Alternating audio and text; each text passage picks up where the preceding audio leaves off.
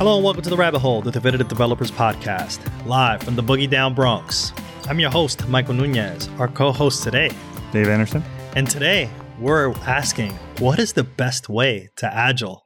There's got to be a way. The one true Agile, it's not just a capital A, the whole word is capital. Yes. It's scream case. the best, and it's the best way to do it. We have this question, and we have a guest today. We have Diana Larsen. How's it going, Diana? It's going as well as it could be expected in these days and times. Yes. Yes. I mean, I figure that's a win. That is definitely a win. We're all still at home, safe and sound to the best of our abilities. Diana, tell us a little bit about yourself. Well, so I'm somebody who's been hanging around with the Agile world for a while, and a lot of people are familiar with either conference talks I've given or written a few books. The Agile Retrospectives book, another book called Liftoff that includes information about chartering teams and helping them get started. A book called 5 Rules of Accelerated Learning. That actually is one of my real prime interests, is in how people learn and improve their skills, their teamwork, their products, all of those kinds of things. And then I'm also the co-author of the Agile Fluency Model white paper. So it sounds like we're in luck. We may be able to answer this question today. Like, you may be able to tell us finally how we're supposed to Agile. End all be all. End all be all. This is a final episode now of this. No pressure. We're going to end the podcast after this. Yes. Well, maybe. do you have an answer to start? Like, what is the best way to Agile? Like, if we approach you with that question right now, what is the response you would have? Well, I have been a coach and consultant for decades now. So my answer is very well honed. It depends. It depends. Yes. On what it is you're trying to accomplish. And things like, what industry are you in? What kind of software are you building? I mean, my interest is primarily software teams. And so lots of people are extending Agile further and beyond into other parts of the organization. But I came into the Agile movement because I had and have a real affinity for people who work in software and IT. And so that's who I'm most interested in. And so it depends on what you're trying to accomplish, what kind of benefits you want to get from your teams. You want to, what are your expectations for their performance? How often do you need them to deliver? All those kinds of things. Right. Are determinants in what's the best Agile. And I guess also what kind of limits you're facing right now, say if there's a global pandemic and, Yes. Yeah. Yes. Well, and, there's been lots of conversation about organizations that have continued to have the same expectation for productivity from teams that were formerly co-located and now are scattered to the winds and only able to work in an online format like we are now, and are not given the tools that they need to do that, or the rest of the environment. Or the thing that breaks my heart the most is when I discover that teams that formerly were co-located now have had members swap out because some have been furloughed and new people have been added, and they don't get video. They only have an online production environment that they can see, and they have no video with other team members. And, those are a number of limits and constraints that those folks are dealing with that really have to be looked at. Yeah, that's definitely a challenge. I've definitely had some colleagues early in my career who were in India, and I never knew what their faces looked like. Right. And it was so hard to build a team when you could not imagine the face. And someone finally provided me a photo of them, but it was a cell phone photo from 2005. So it was 1 megapixel or something. Well, and what's so sad about this is we have had this information about how to work in a distributed way. We know what is recommended and what the inhibitors are, and it's all well known. I mean, your example, Dave, of working with people in India, it's way easier for people on the East Coast to do that than for me, like people on the West Coast. We are exactly 12 and a half hours off Yeah. from folks in that part of the world. Yeah. The half hour just rubs it in. Yeah. It's just, yeah. But, when you're a little closer, like I have a lot of colleagues in Germany and they work with people in India, and that's only a 5-hour difference. So it's manageable. But so if you've got a manageable set of time differences like that, there are a lot of things you can do that have been known for a long time, like just even knowing what the weather is. Right. And, giving out a weather report of, what's it like where you are, where my teammates are, or what their faces look like, or what time it is where they are, or, sharing some simple things like that. It's always been known that even those things will help bring the team closer. And then, of course, the primary thing of needing to be able to see each other, at least have a face to put to a sound of voice, to know who sounds like what. Those things are really super important. And that's like mainly from a perspective of like building team empathy or? Well, team empathy, yes. And non-empathetic teams are not very productive teams. So there's a business case behind it. It's not just touchy-feely.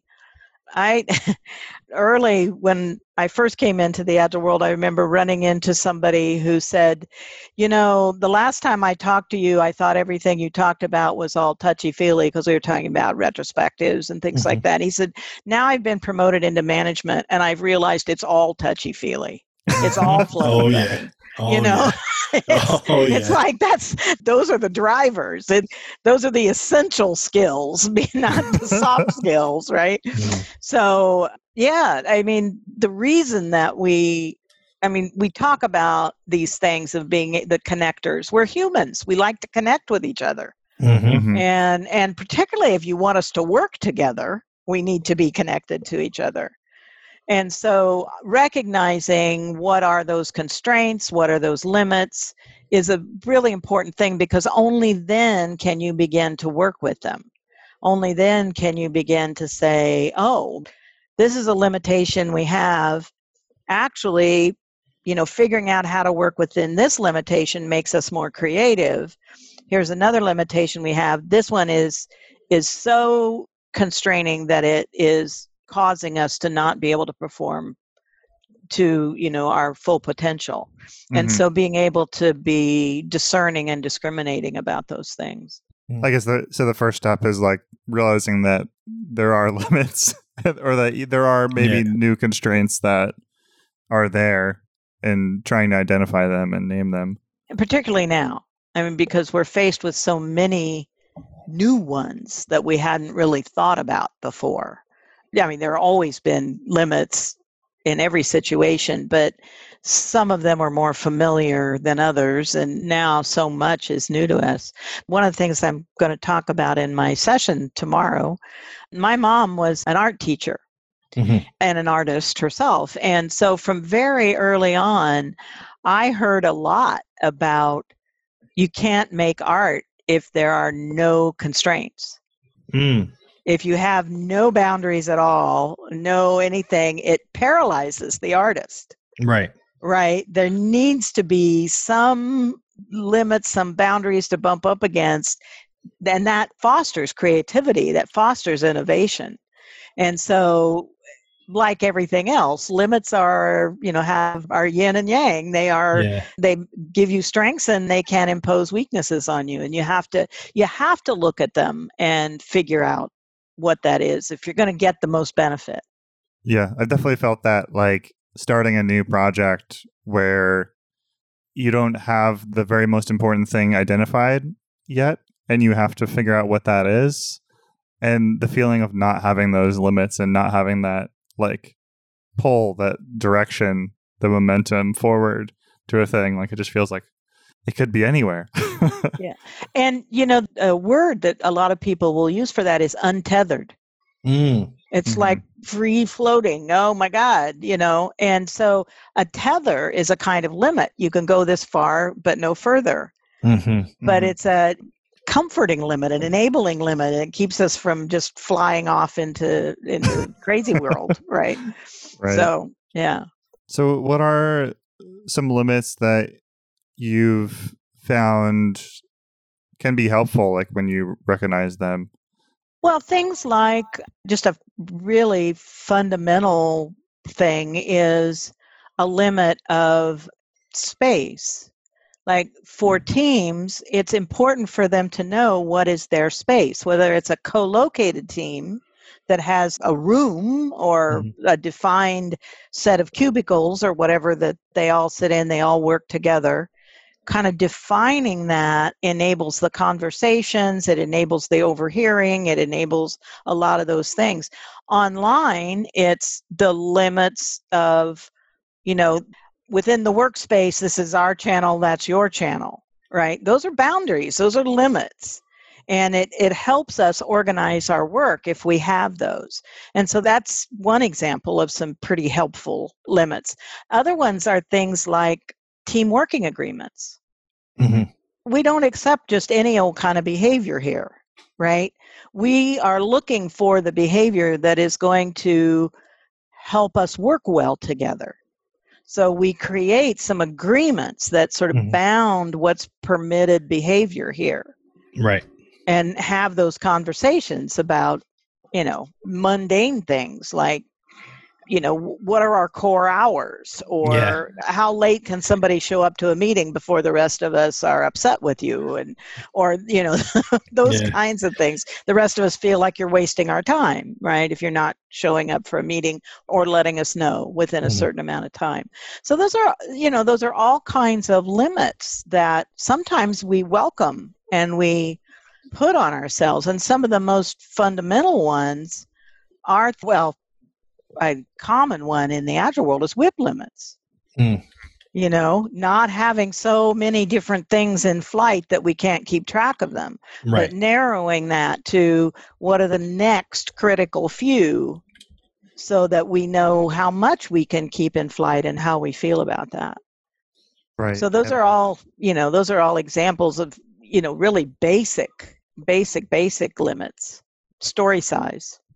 How many, we want to make our stories all of a size that we can fit X number of them in our sprint or in our work in process limit or whatever that might be, so that, odds are we're going to get at least most of them done, if not all of them. Right. But it gives us some wiggle room. It lets the team feel successful because they are probably going to complete some of those, but also then gives some wiggle room in case if we miss one piece of work, we're not missing something huge. Because we've sized our stories in such a way that they each deliver value, but it may be a very small increment of value. Right. So those kinds of things. Those are the kinds of kind of basic fundamental limits that we look for. Yeah, some of those things are like pretty nuanced that might take a team a long time to like figure out. Like the story size is always a challenging one, I think, especially when you're just starting out on something. But how many people can be on a team? Yeah. And have it still be a well-functioning, productive team and not, falling into factions and other kinds of things. So, lots of different ways the limits can help us. And, clarity about the limits that we want to define, it's, the limits we get to define for ourselves. Clarity about those keeps us out of sort of doing wishful thinking and helps us understand what the balance, the trade-offs are between this idea and that idea, helps us understand what's expected of us. And right. And I guess like there are some that we like accept willingly and that we like design into our system like the end of a sprint, but there are other maybe real constraints that we did not accept, but we have to like realize exist, like a deadline or something like that. Right. Or how often do our customers want to get a new version of our product, right? That kind of idea of cadence, delivery cadence. James and I actually both at different times worked with the same company that was building mass spectrometers. And we worked with the team that was building the software to go in those mass spectrometers. In that instance, they were actively discouraged from releasing anything, any more often than every 6 months or every year or so on, because once a new product was released, it had to go through FDA approval. And that was like an 18 months, and so they didn't want you throwing something new out every other week, or certainly not 14 times a day like it used to be talked about at Flickr or whatever. That the limitations of the regulations on their product had to be well understood so that they could do the right thing within those constraints as well. Right. And those constraints of the legal requirements are derived from like other constraints of like what could very rarely go wrong with that software. Like if Flickr goes down, then, I don't see my vacation photos, but, the volume of the mass or whatever, if that goes wrong, the volume of the mass. I'm obviously not the person who should be designing this thing, but if that goes wrong, it's like the pacemakers. Yeah. I mean, there are lots of folks who are working on software that has the power of life and death. Right. Right. If it's not right, if the bug is a certain way, it actually could have very dire consequences for people. Yeah, we had a recent episode, Dave and I, about pacemakers and rockets. And we actually have no idea how they work. But I imagine, as you mentioned, like software for pacemakers may require rigorous testing timeline that is faster than the 2 weeks that the engineers want to deliver this software. So it's like you have to kind of wait it out and then put it into the FDA process in general. Right. And if you've got a constraint like that, right, you probably want to make sure you have some kind of internal production environment where you can still be doing your continuous integration, right? Even though you may not choose to release it into the wild yet or to deploy it broadly yet. So those limits all tell us something about the choices that we need to make and the risks that go along with our product and all of those kinds of things. So, and depending on the answers to those kinds of questions, you probably need to think about your Agile approach to doing the work differently. Right. Because we don't do Agile for the sake of Agile. I guess that's bringing it back to my best way about doing Agile right now. How do limits kind of tie into the Agile Fluency? Well, for one thing, the different zones in the Agile Fluency model are likely to encounter different limits and differences in constraints and boundaries and things like that, just by the nature of the kind of work that gets done in that zone. So that's one thing. I mean, one of the examples I like to use for, say, the focusing zone is really well suited for things that are rapidly deployed and have a not very long lifespan. So a marketing initiative website that is going to be up for some period of time and then is going to go away, and then there's the next one. The expectations and the kind of the illities burden on that kind of software, probably technical debt is not going to be that, because it's not that long lived. It's not, small things are not going to come back. And the world is not going to evolve in such a way, and the technology is not going to evolve in such a way during the life of this thing that we're building that, new ways of thinking about why this isn't working are going to come online. So focusing zone is really the proficiencies and fluency that goes in the focusing zone. It's very well suited for that kind of work, or for some internal infrastructure or IT configuration work. where, it's not going to impact. Our customers are all internal. We're not going to be impacting what we're delivering to the outside world. There's some other considerations there. If we are actually delivering things to customers in the outside world, some of which may be life and death, we were just talking about, right? Yeah. Then we would start looking at some of the limitations that come along with being in the delivering zone. And, those would be things like, do we have a really good set on our team of coding standards? I mean, we're going to move beyond just, team working agreements and really think about collective code ownership and what are our coding standards on our team and how does that fit or not fit with other teams that may also be working on other aspects of the same product.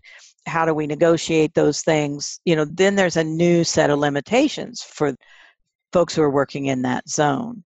So that's the idea that like whatever decisions you're making with the application, like you'll have to live with them for the foreseeable future. So you should invest a little bit more in it. Right. And I recently was talking with someone about this topic, a product person in Germany, and she said that when the COVID hit, they looked around and they realized that they had 25 different product initiatives in flight. Wow.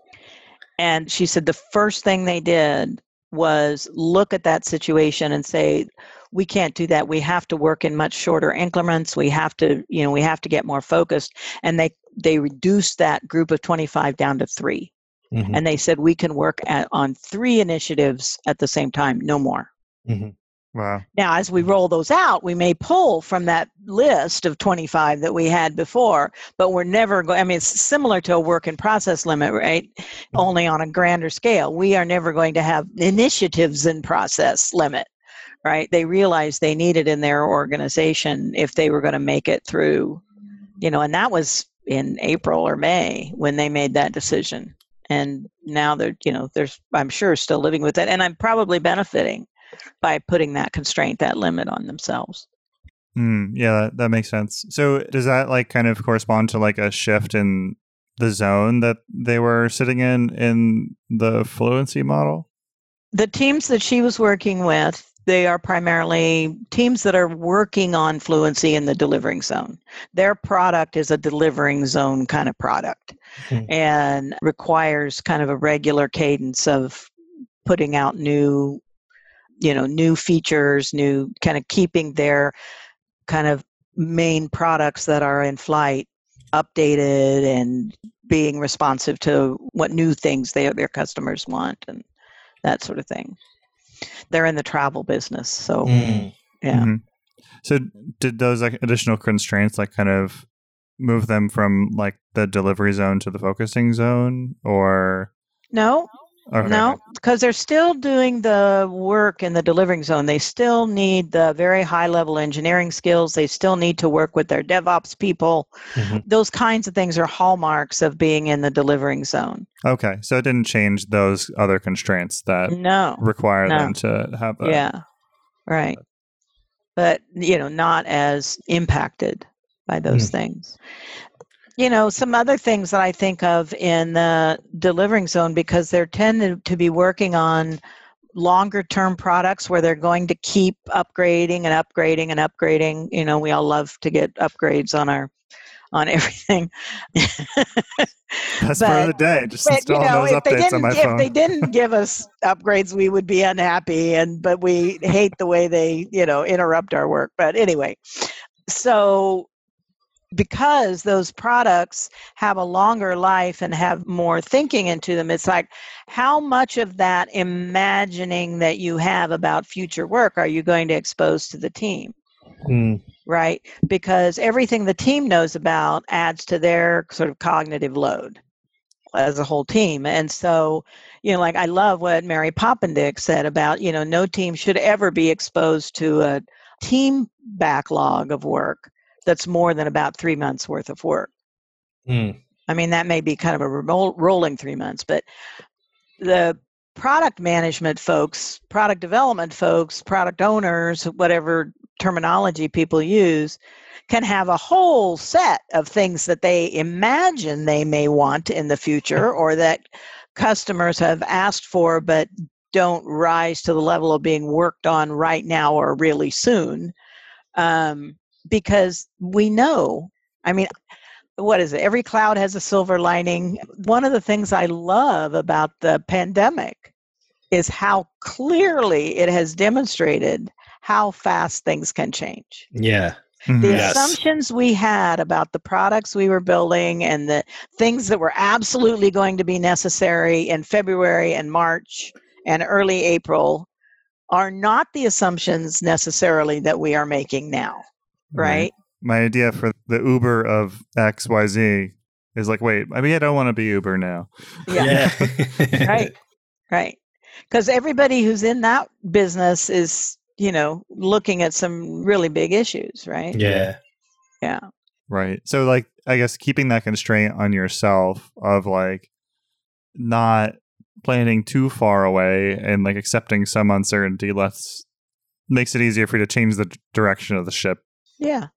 And, the product people can have, somewhere, if it doesn't bother them, somewhere they can have a list of all the bright ideas. Yeah. Right? They can, here's all the possible things we might do, but don't expose that to your delivering teams because they need to be head down working on the next most valuable feature, the next most valuable thing that your customers have asked for. And it just is distracting. Yeah. To know too much more beyond that. Yeah. I think like as an engineer, part of me appreciates the idea that we don't have more than 3 months, because if I knew that we had this feature that's going to roll out like 6 months from now and I'm implementing something, then I may try to make it and extend that particular part of the code when we don't need it for another 6 months. And it's like, well, part of me is like, oh, that's Yagni, right? You ain't going to need it. But we will soon. Might need it, but it's there and it's in this backlog that, we're going to get to in 6 months. And who's to say in 4 months, we may not get to that part anymore because it's no longer needed, but I built this feature to support the thing that we no longer are going to need. And it's a rolling 3 months. I mean, it's not, you don't get right up against the 3 month boundary and then say, let's see the next 3 months has to be, no, it's a rolling 3 months, but so that you have some sense of the context of this system, but you don't need to know all the ideas that are out there because odds are a number of those ideas are never going to need to be built. Right. I mean, that is part of the rationale of Agile is to get away from that data point or information in the Standish report, the chaos report way back that said, well over 40% of features in any given software application aren't used by anyone, right? Why are we building those things? Right. Well, it's because we're imagining somebody might want them before we really know or before it really becomes pertinent to have them. And so part of the whole intention of Agile was to move away from that and really put our attention on the things that we absolutely are certain that people are going to want and use because they've told us, they've given us some information about that, and it helps us prioritize our work. For some reason, I had never heard of that report before, although the name, it really sticks out, the chaos report. I feel like I just need to go out and read this right now. Well, the one that came out in the late 90s, this is, back in the dark ages of Agile. The one that came out in the late 90s was a big stimulus for the folks who were working on what was then called lightweight methods, right? Because it was just so horrific how many software projects were considered failures. A huge number never met their budgets, always went way past their deadlines, all those kinds of things. And Agile is meant to be a solution to that problem. Let's make sure that we are building the things that need to be built and that we can finish. and actually get into somebody's hands in time for it still to be useful to them. Right. Right. So, I mean, I think a lot of folks just look at the manifesto and they don't necessarily understand the historical context of it. And it was a remarkable document for its time.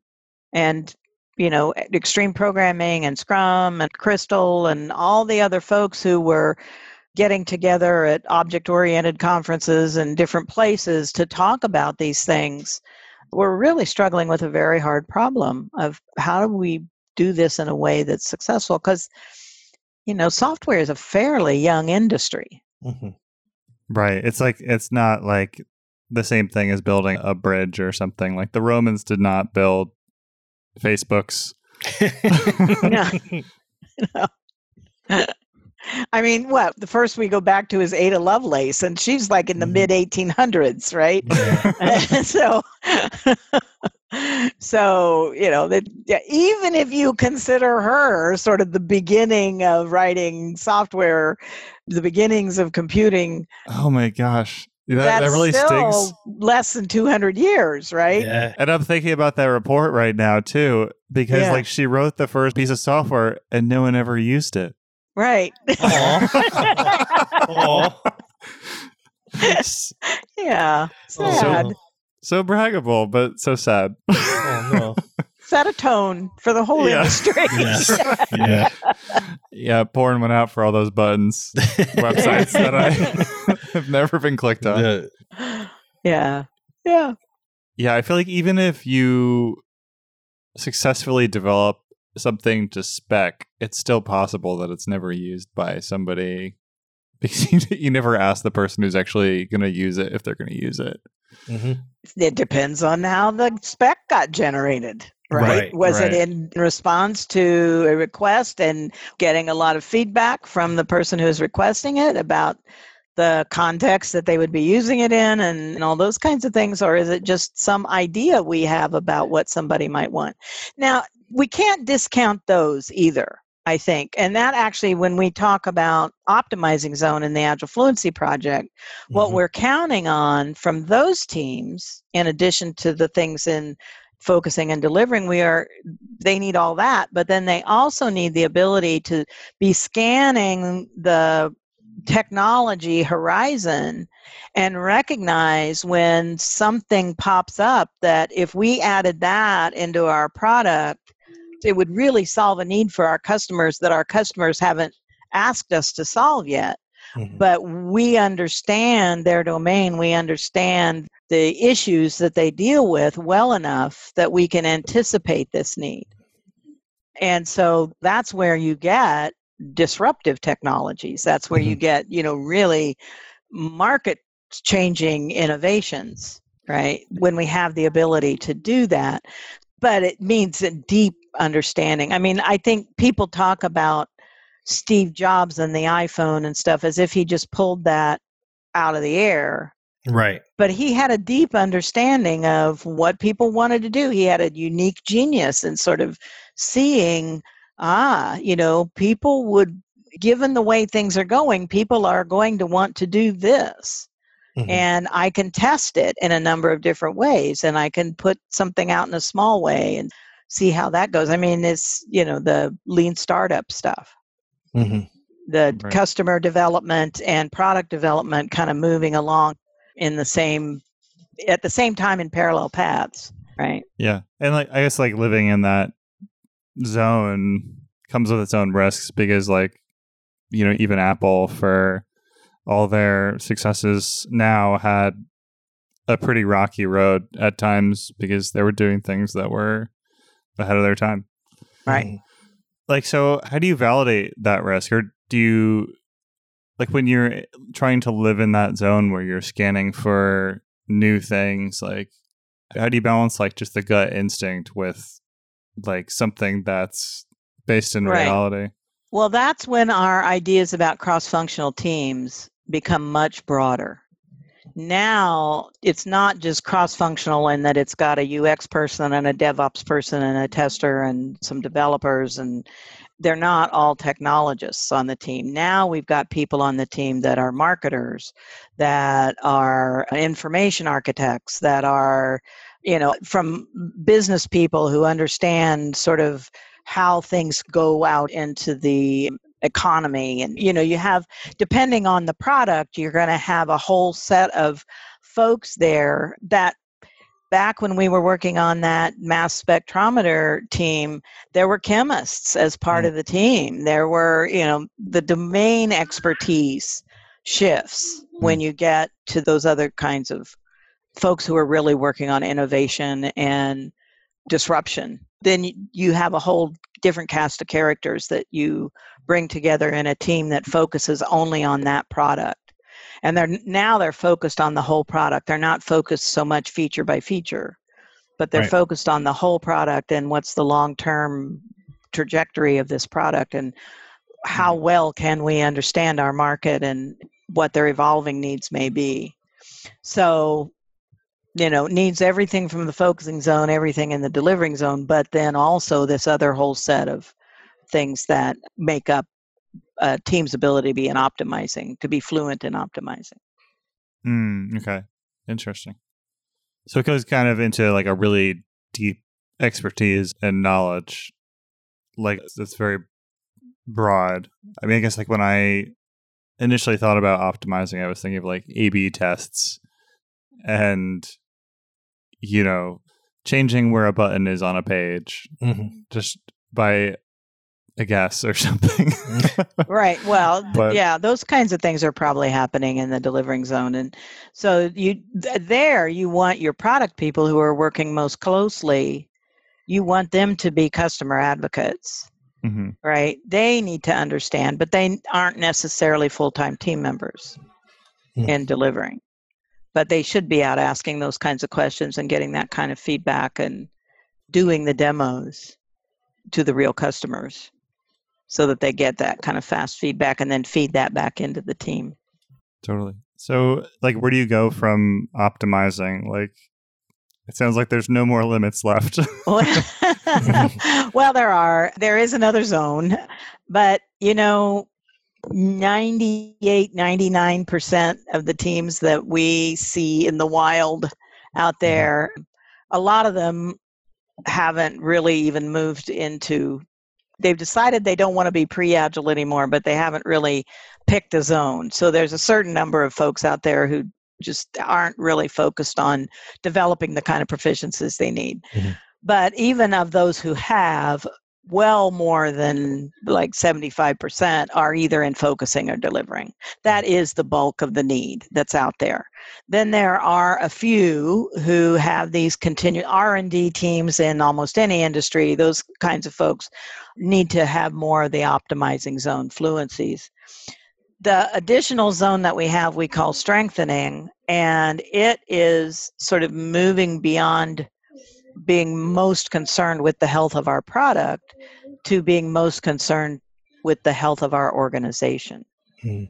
And so our whole product line, our whole everything. And so those tend to be small organizations. You don't see those in really big organizations. The biggest I've seen that have some of the hallmarks of strengthening zone teams are in the couple hundred person size of the organization, down to maybe a dozen people or something like that, in that range. A really very, very small company range, because it's just really hard. Once you get above a certain number of people, I don't know if it's Dunbar's number or what, but once you get beyond a certain number of people, it's just the communication overhead keeps you from being able to do it's a limit, right? Right. Scaling puts a limit on what you can do.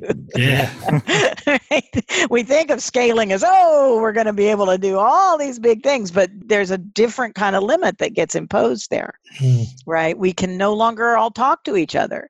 Now we need the limitation of figuring out which communication channels are we going to use, right? And we want to stick to those because we don't want anybody to miss anything. And, so that's different kinds of limits come in when we get bigger and bigger and bigger. So, smaller companies are more nimble. We know that, Mm-hmm. but not necessarily more resilient. So that choice of, do we want to be extraordinarily nimble and make a lot of changes and be able to pivot a lot, or do we want to be resilient about the changes that come to us from the outside? Where are we going to, what's the balance there? Where do we want to make sure that we're building this into our culture? That's a limiting choice, right? We're going to make some decisions about which way to go there. Right. Like valuing consistency over like pursuing this like broader vision of like improving the portfolio or the organization. Right. I don't know. I feel like I want to be strengthening, but it sounds like a really tough place to get to. Yeah. Well, it's interesting because at the Agile Fluency Project, we work a lot with Agile coaches, because the tools that we have in the Agile Fluency model, and we've got a diagnostic, and we've got something we call the improvement cycle, and then we've got a bunch of supplemental things that support all those tools. They are most helpful to either leaders in organizations or Agile coaches, who are trying to help be trusted advisors and who want to bring their best and help the teams grow and thrive and become more proficient and develop more capabilities and capacities and those kinds of things.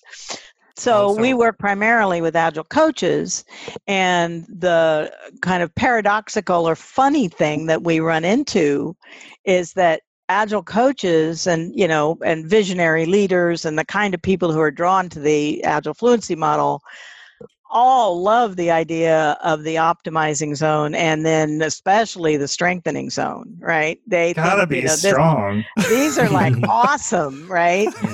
And we call it strengthening because their focus is strengthening the whole organization, and optimizing is optimizing the product, right?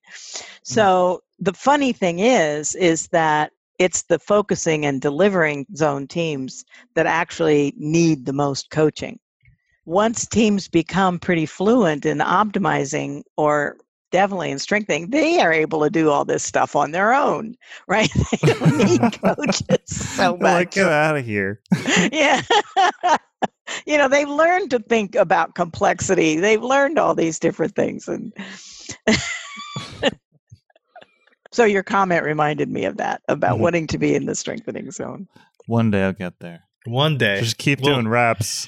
That's the best Agile right there, is it? Right in the strengthening zone. Yeah. Although it sounds like there's benefits to picking the right place for you to be and seeing what limitations you're feeling right now and, what would drive success for you and your organization. Absolutely. That's key. It's understanding, what are your business goals? What do you need right now? How do you need the teams to contribute to that? And then making sure that you're not over-investing someplace, but you're investing appropriately in the things that will really enable that team or those teams to meet the business needs that you have. And that's the key. I mean, we're talking about, sometimes call it fit for purpose.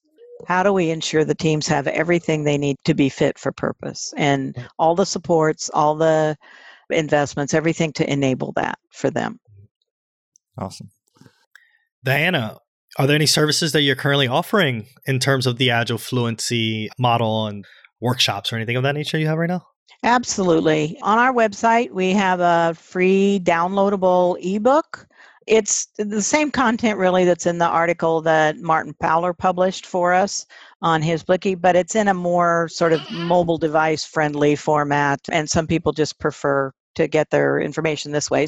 So we do have this downloadable ebook. We encourage anybody who wants to learn more about the model to get that and look at it. There's also a little 10-minute video on our website if they just want a little taster. What's the website? agilefluency.org. Awesome. And then in addition to that, and it suggests that folks take a look at our workshops and events page. We currently have live a couple of different workshops. One called the Agile Fluency Facilitators Workshop, which is the one that gives folks the opportunity to get a license to use all of our materials. And then we just give them everything we've got. And as new things get developed, they get that. But it's a substantial program. It's 8 sessions over 3 months, a lot of learning by doing, small cohorts. People seem to really love that aspect of it. And of course, all online. And so that we always have a couple of those going at any given time so that people can look at the different schedules and figure out which ones work for them. And then we can also offer those as private workshops, and we can customize those so people can get in touch with us about that if they like. And we have a number of places on our website where folks can contact us about any questions or anything that's come up for them if they've been reading the ebook or just have heard things at sessions that they've gone to or whatever and wonder about them. We try to really stay in conversation with folks as much as we can. So we've got all those things going, and love to hear from folks. Awesome. And that was over at agilefluency.org. At agilefluency.org, yes.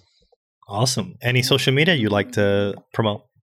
Well, I have a Twitter account. Diana of Portland is my Twitter account, and so does James Shore. His Twitter account is James Shore. And then the Agile Fluency Project also has its own Twitter, which is at Agile Fluency. In addition to that, where none of us are really, there is a Facebook page, but none of us are really big Facebook users. Mm-hmm. So we have a company page on LinkedIn. And then, of course, we have our individual pages there. So those are all places you can find us. If for some reason you can't find us on the website, you can track us down. I love Ron Jeffries has a wonderful little thing in his Twitter bio where he says, if you really want to know who I am, I'm confident you can figure it out. That's kind of where we are. If you just put in, whatever search engine you're using, if you put in Diana Larsen or James Shore, we're probably going to pop up there. Gotta get that awesome. SEO. Nice. Yeah. Well, it was great having you on. It was great. Thank you so much for coming on down into the rabbit hole.